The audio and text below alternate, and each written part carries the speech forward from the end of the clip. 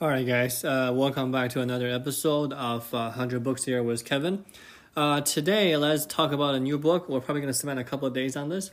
It's called Spent. It talks about how our society evolved into consumerism, right? Like, why do we buy stuff, right? What are the from evolutionary psychology perspective, why do we buy stuff, right? So I think this type of books are interesting at least for a little bit because of the fact that we all know, right? We're trying to flaunt, we're trying to show that we have status, right? Or according to Jeffrey, the author, we have this idea of like signaling fitness, right? Either that's physically, that is the easiest to understand, or that is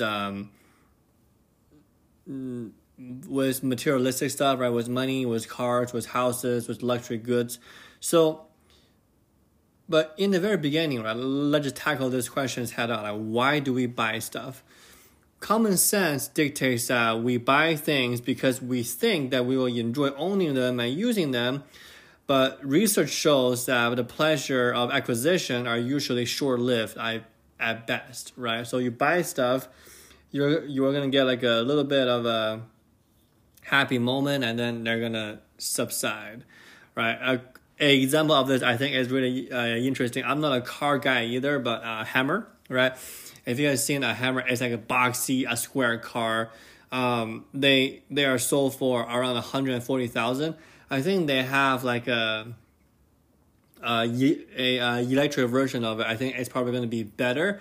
But when this book was written, there's no EV Hammer just yet. But let me just go through why the author think it's not practical. So first of all, it's not a practical mode of transport. It's boxy. It has bad gas mileage, about 10 miles per gallon. Only seats 4 people. It's not like a van. It needs 51 feet in which to turn around, which is like a huge car, right? It's hard to maneuver. And then it goes from 0 to 60 in 13.5 seconds. Tesla can do it in like 2, right? So why do you buy it, right?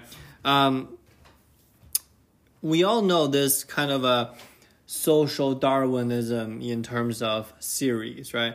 Or showing status. The equation can be written as human nature plus free market equals consumerist capitalism. That is a very easy way to understand, but the author believes that is not a very accurate way to describe this. Another way of thinking about this, right, is if you read a Pinker's book, a Steven Pinker, we have the blank state, which means the brain, plus the oppressive institutions, government, institutions, school, and then individualist ideologies. We're talking about like religions, elitism, or conformism, right? So you have like this whole internal factor, our brain, combined with external factors, and we kind of have this consumerist, capitalistic point of view. The author, Jeffrey, believes that this way of thinking is also not correct enough because of the fact that there's too much outside factors, there's too many moving parts, and then they're not very relevant to what we're talking about right here, right? So the author's model is called a sensible model, right? We're going to probably end on this today. So according to Jeffrey, human instincts for trying to unconsciously display certain desirable personal traits is really come down to is, first of all, we gotta have this instinct, and secondly, we kind of have to have a current social norm for displaying those mental traits through certain kinds of credentials, jobs, goods, and services, right? So meaning that there has to be a group of people within a society or a group of people that you are associated with that believe, hey, this is the right way to go, right? Plus the current technological abilities and constraints, right? Getting a BMW or getting a Hammer to North Korea is probably harder than getting a getting a Hammer here. I'm in the U.S., right? Like you gotta have internet, you gotta have that tech support. The plus certain social institutions and ideologies, right? So you've got to kind of have this social institution that adds value to your credentials, let's say an Ivy League education or Harvard Business School, right? Like along those lines, plus historical accidents and cultural inertia, right? We gotta have a history of people doing this, right? Or else, like, it would just be a phase, or it would just be a fad that, like, once you go through it, then you go through it, right? So this is, I think, is a little bit more thoughtful.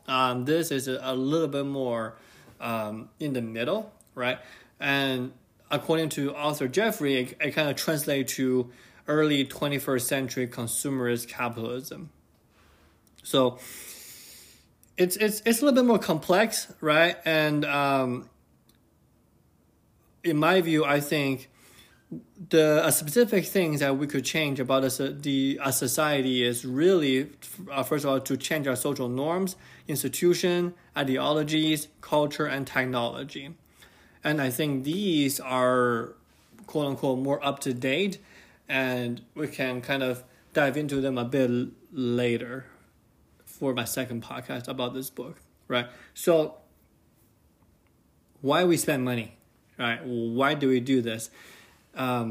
It's really something that is not comparatively like the ideal for individuals, but is individual plus the society plus the technology plus the credential, and then you have to have a history of people doing this and successfully getting what they want for people to have this, right?